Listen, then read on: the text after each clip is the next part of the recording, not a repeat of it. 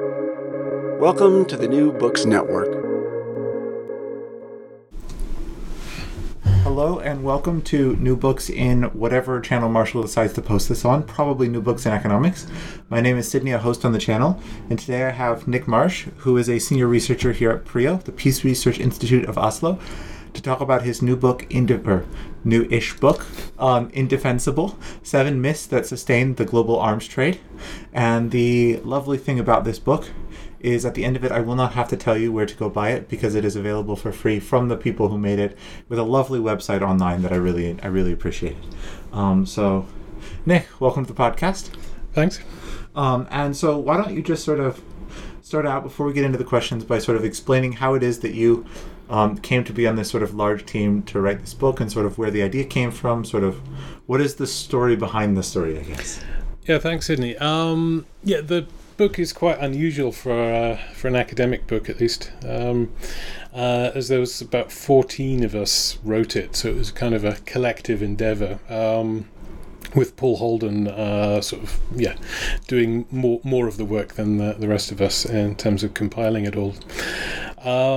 And it came from a project that was started up by the World Peace Foundation, which is run by Alex de Waal. He's a sort of prominent scholar on East African security affairs. And he runs the World Peace Foundation, which is based in Tufts University in Boston. So he got together this group of people, and we had several,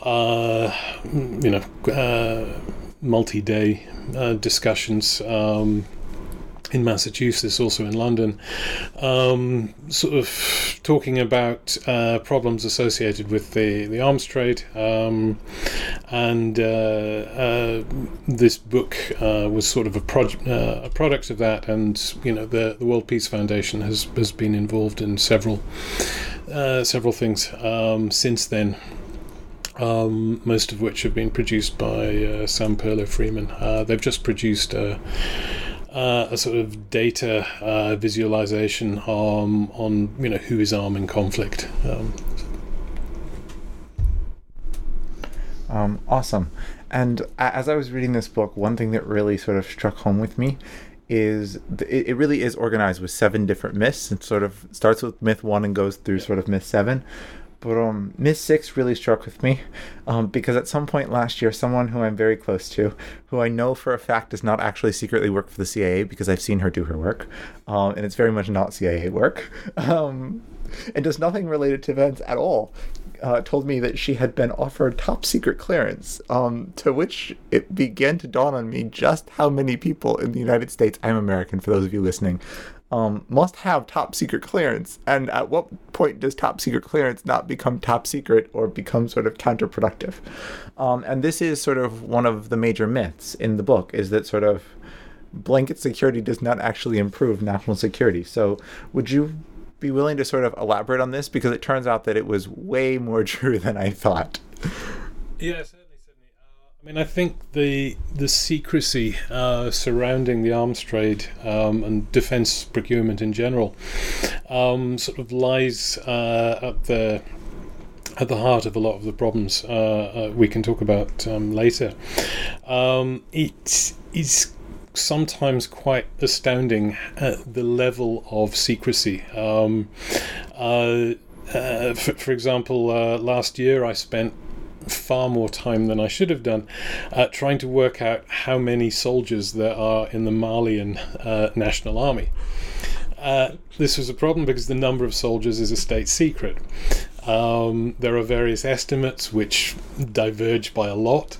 So basically, I'm writing an article on the Malian Armed Forces. I don't actually know the basic information of how, there's no official information on how many soldiers there are actually in the army. And we find things like that all over the world.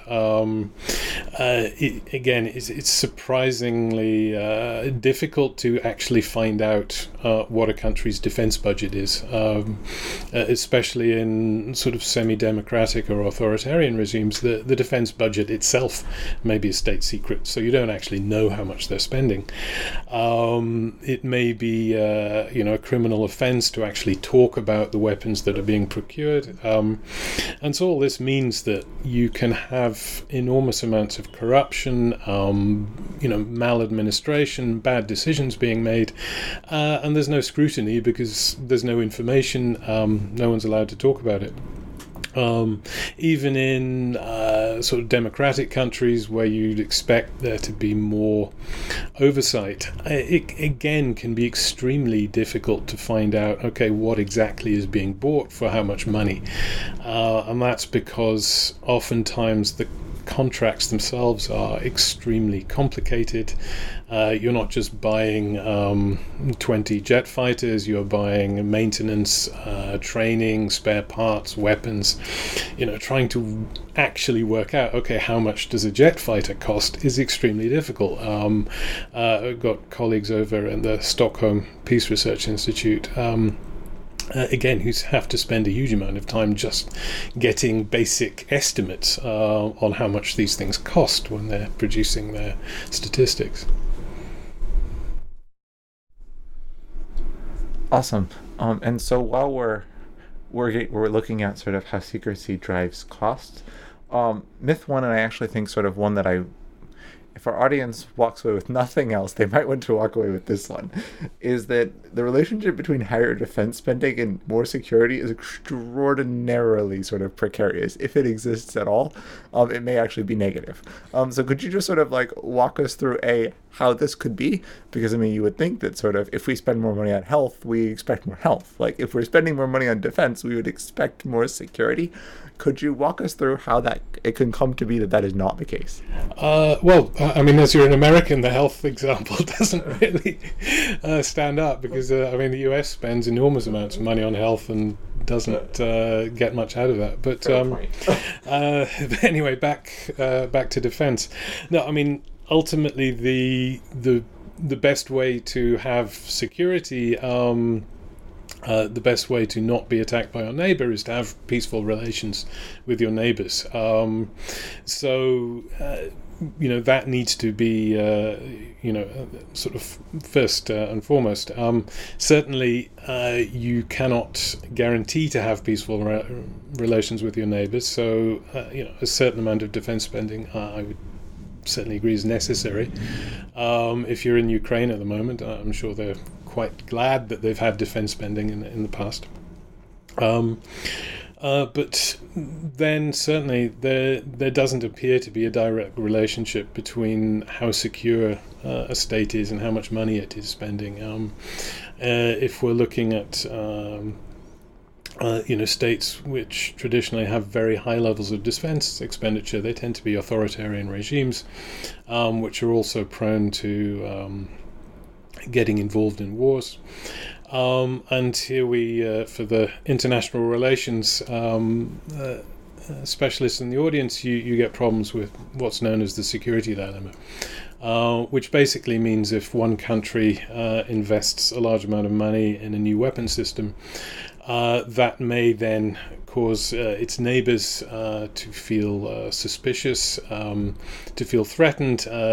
Their response then may be to invest, more money in their own weapons. Again, I'm not arguing that the world would be better off if no one ever spent anything on weapons. No. Can we stop that? Because that would be... can we edit that out? That was a stupid comment. All right.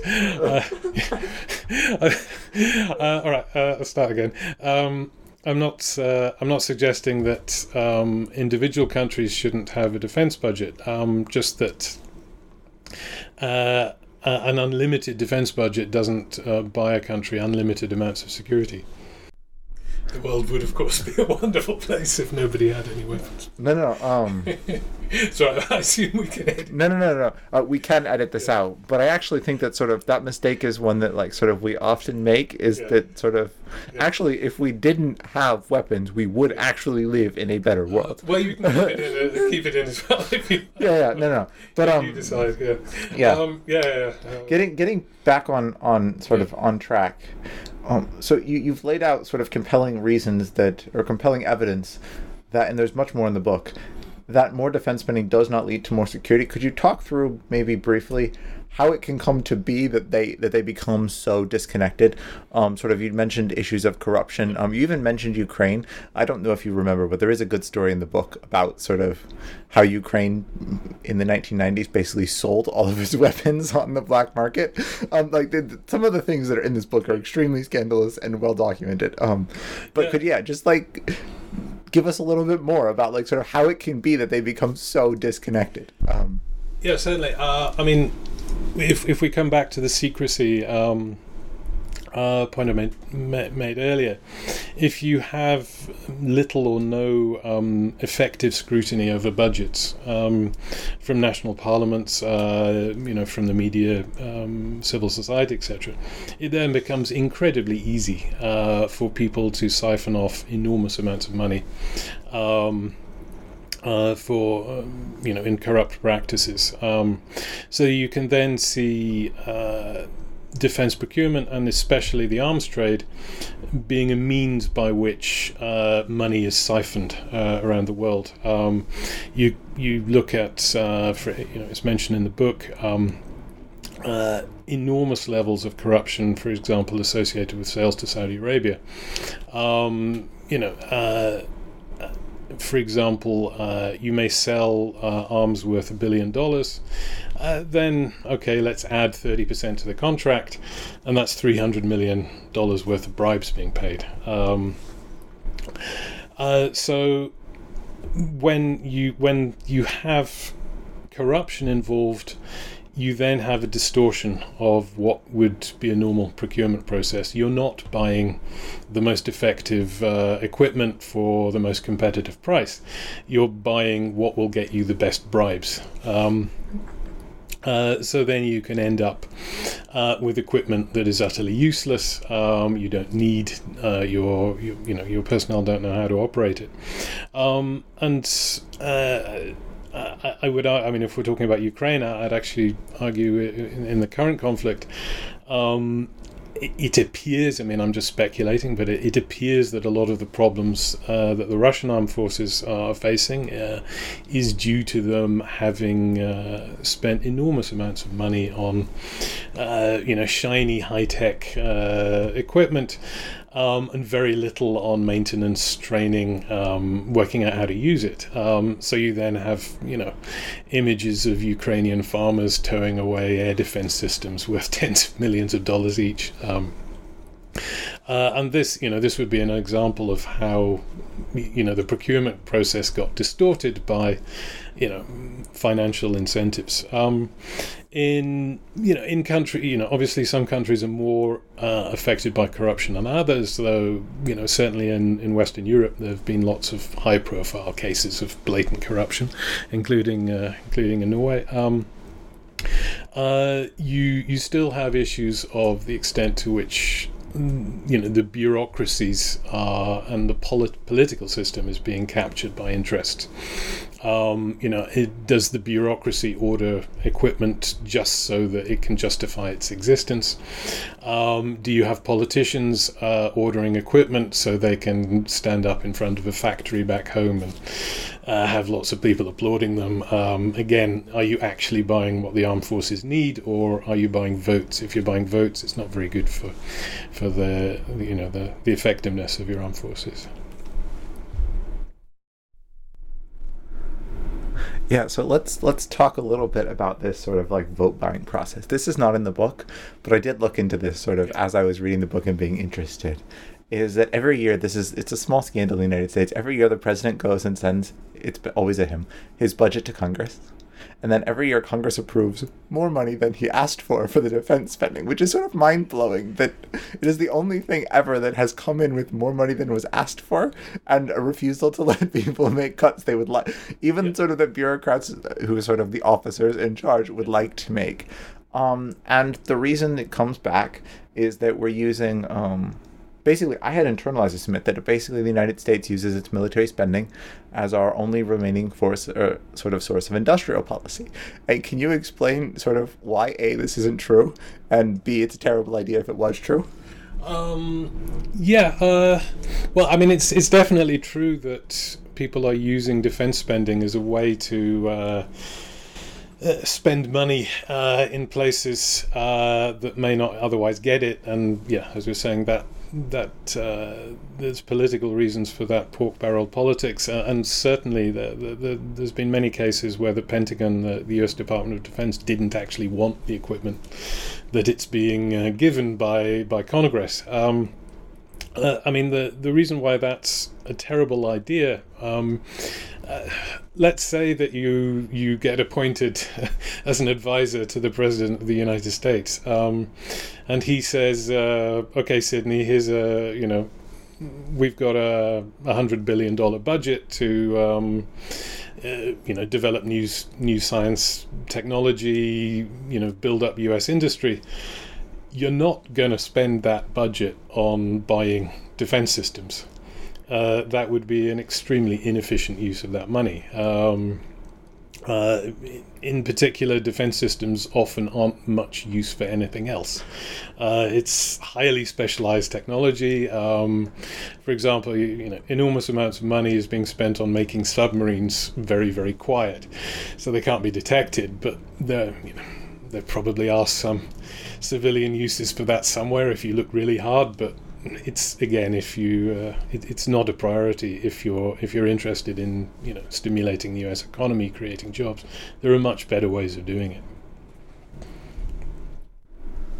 Yes, there are, and given that we're both academics, we would like to point out that most of what the military gets credit for inventing is actually things that come out of civilian inventions, mostly from people who are in their labs at MIT doing things that no one knew about. Yeah, definitely. I mean, if your aim is to improve, national science and technology, just spend the money directly on the scientists. You don't need to siphon it via defense companies, which remove a large amount of the budget via profits and payroll and overheads, etc. All right, so this brings me to you've mentioned corruption several times because it really is sort of at the heart of the arms trade, right? There is no global arms trade without corruption. But I think it's easy to sort of either not understand how large the corruption going on is, or to imagine that it sort of happens somewhere else, particularly if you live in sort of a country that you imagine to be a developed and sort of like industrial country, whether that's true or not.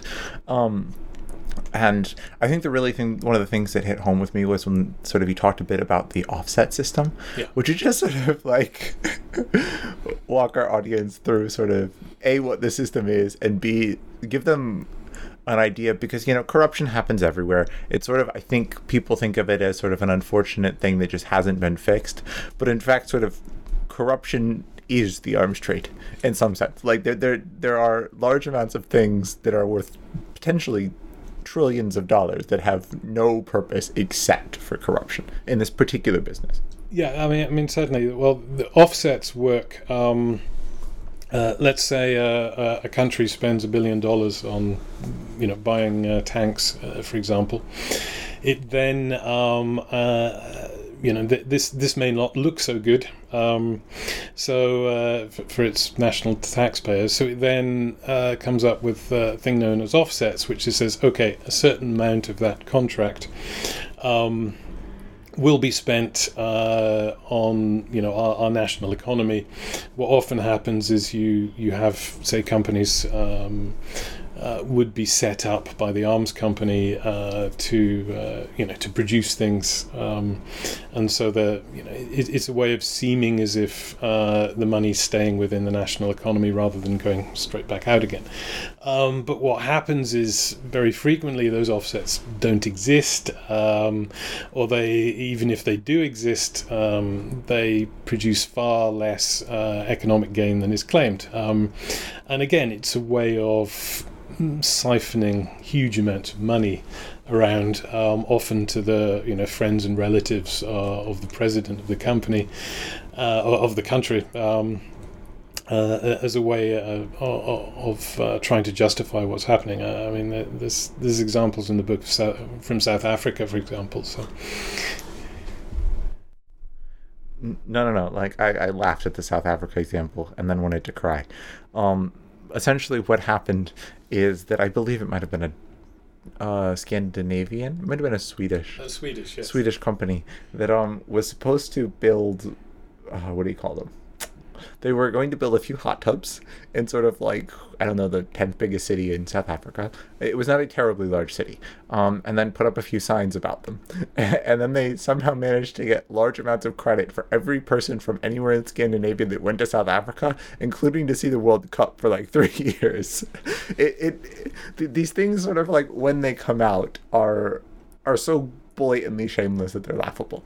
But they really sort of are costly. But let's pivot to sort of another major issue with the arms trade, and that is that these are in fact arms, right? You can say that this is bad industrial policy because in the best case the arms are useless, but in the worst case, sort of often you're just selling arms to people who are known to be are at high risk of committing human rights abuses, or they could, through, even if they were responsible users, these arms could somehow come to be in the hands of people who are not, basically who should not have arms. Yeah. And could you just talk about sort of how, once you sort of sell these arms, you either have no control over them, or there has been no one yet who's demonstrated you could have control over where they go?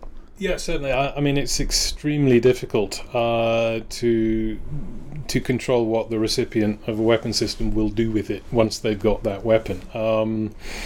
The first problem is the countries that are exporting arms will, certainly those in Europe, North America, will say, okay, we've all got a very strict, rigorous process by which we assess the recipients, and we're not going to export to ones who are going to use the equipment to violate human rights.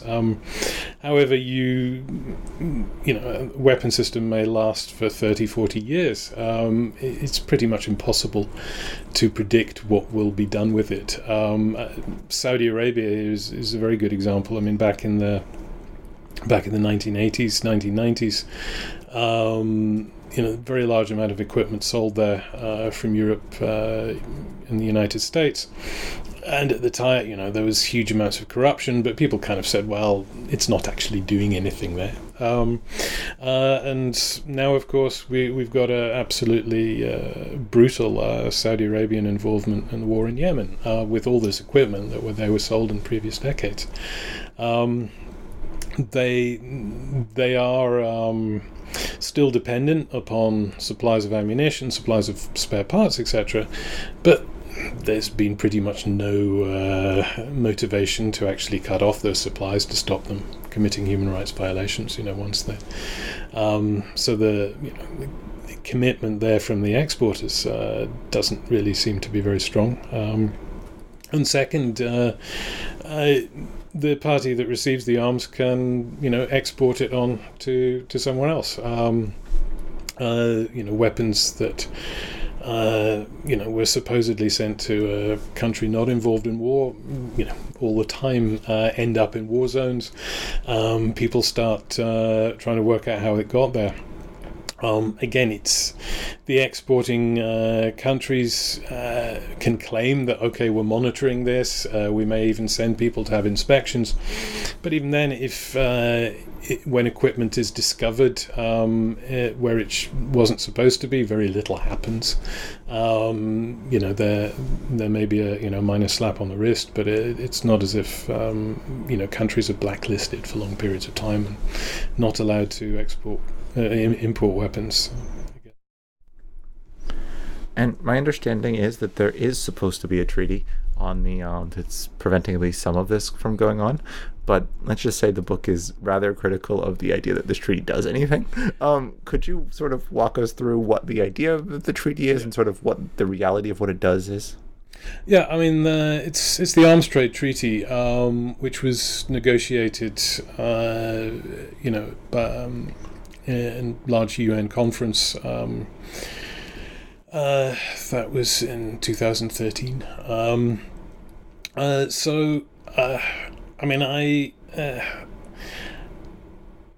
With the Arms Trade Treaty, I mean, it's very much a case of the glass being half full or half empty. On the one side, before that, there were basically no global level rules at all about the arms trade. It's in terms of sort of making human progress, it's good that we went from a situation of zero global rules to having a treaty with a majority of states in the world signed up to it.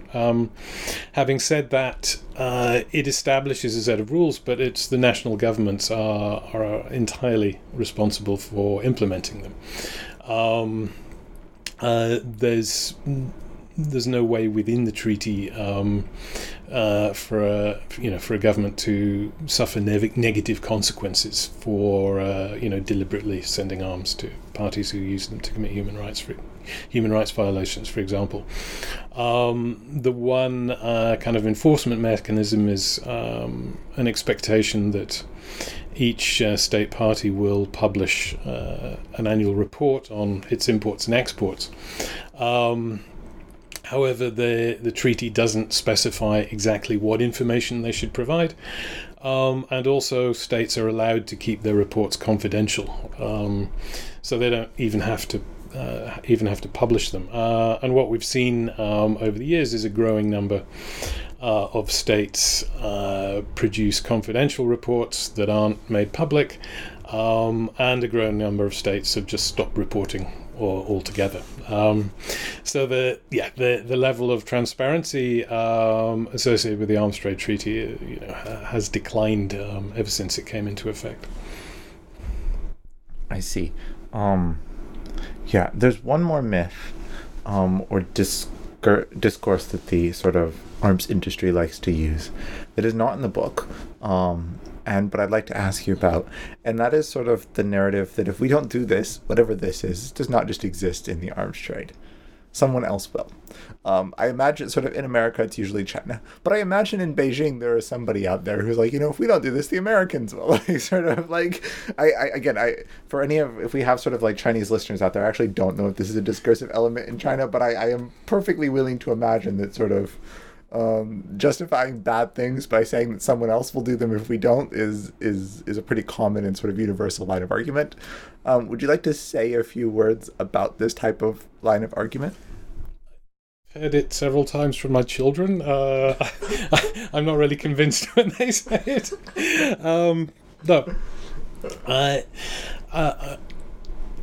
There's two ways of approaching that. I mean, first is the use of the weapons in armed conflict. It isn't actually the case that every single weapon is very easily interchangeable with another one. If a country that has been buying from the US or NATO members, it will actually find it difficult to switch to Chinese equipment. It's not that interoperable. They'll need to get new spare parts. They will need to get new training to work out how to do it. Also, there's the issue of whether the equipment from another country can actually do the same things. You have high technology exports, say from the US, that you need to go to the US or another NATO member to actually get access that kind of technology. So it's not the case that a country can very easily and very quickly just find a new supplier without spending an enormous amount of money, as I said, on training everybody. Secondly, with things like corruption, I think an important consideration is not just what corruption is doing to the people importing weapons, but what's that corruption doing to the exporting country as well. It's not really a good idea if your economic policy is based upon bribing other people. You're then not actually focusing on producing a high quality product at a competitive price. If you are relying on bribing other people, they may decide if they want to get bribed by someone else, then you don't have a market for your products. So I suggest in the long run, focusing on quality and price, as every other industrial sector does, is probably a more secure way to protect your industry. All right, thank you for that. So as we sort of have gone through most of the 7 myths, we come to the last one, which is that can you talk about potential solutions? Because I think actually myth 7 in the book is that this really is sort of like an inevitable way of the world, and there's really nothing you can do about it, right? They have lobbyists, and sort of in some sense you could say we don't, which isn't exactly true. But I'm interested, could you sort of like talk about how this sort of could change, and that sort of this is not actually inevitable?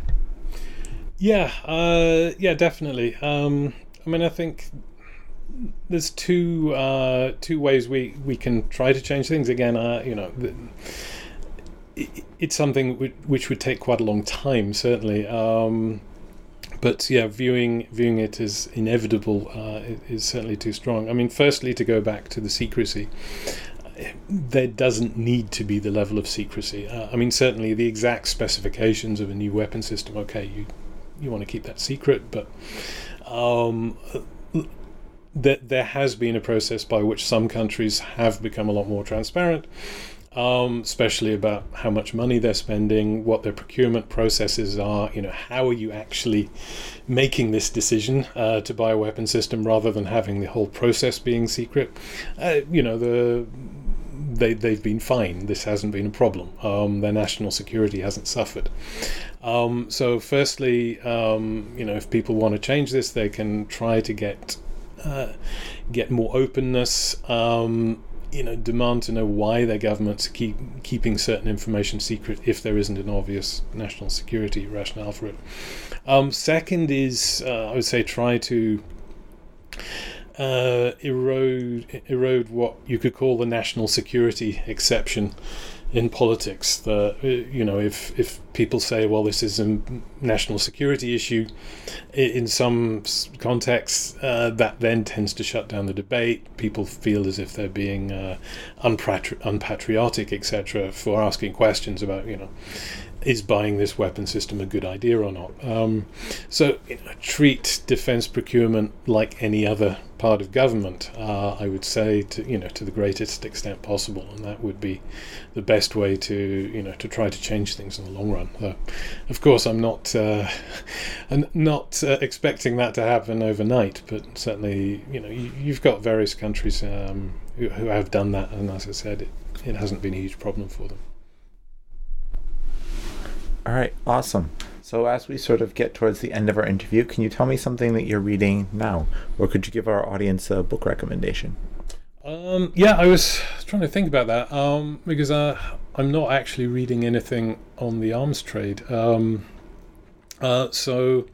I am, though, spending a large amount of time being very concerned about the situation in Ukraine. So I can recommend 2 works of fiction on that. First is classic book Catch-22 by Joseph Heller, which basically is all about the utter irrationality of war. And certainly if we're looking at why have the Russians attacked Ukraine, I find it inexplicable. You can perhaps learn something about how the whole enterprise is utterly irrational, to have tens of thousands of young men trying to kill each other to appease the vanity of a president somewhere, is ultimately an utterly irrational project. Even though, of course, if you're a Ukrainian, it's entirely rational to defend your country. And the second work of fiction, again, classic one, Ernest Hemingway, For Whom the Bell Tolls, which, how shall I put it? It's not necessarily that good a book in terms of how people usually think of novels. The characterization isn't that good, but as a description of people fighting, I would say, as a book somebody could read relatively quickly, well written. It's set in the Spanish Civil War in the 30s, but it's a very good description of how soldiers actually fight. Awesome. So for those of you out there, check that out. And finally, what are you working on now? I would say next, but this book came out in, I believe, 2018. So I assume you've been doing something in between. Otherwise, someone at Prio would probably come and ask you why you've been sleeping in the office for 3 years. I've been sleeping at home for 3 years because that's where we've been mostly working during the pandemic. Working on several things. In particular, big project called Disarm, which is on post-conflict disarmament, which is all about the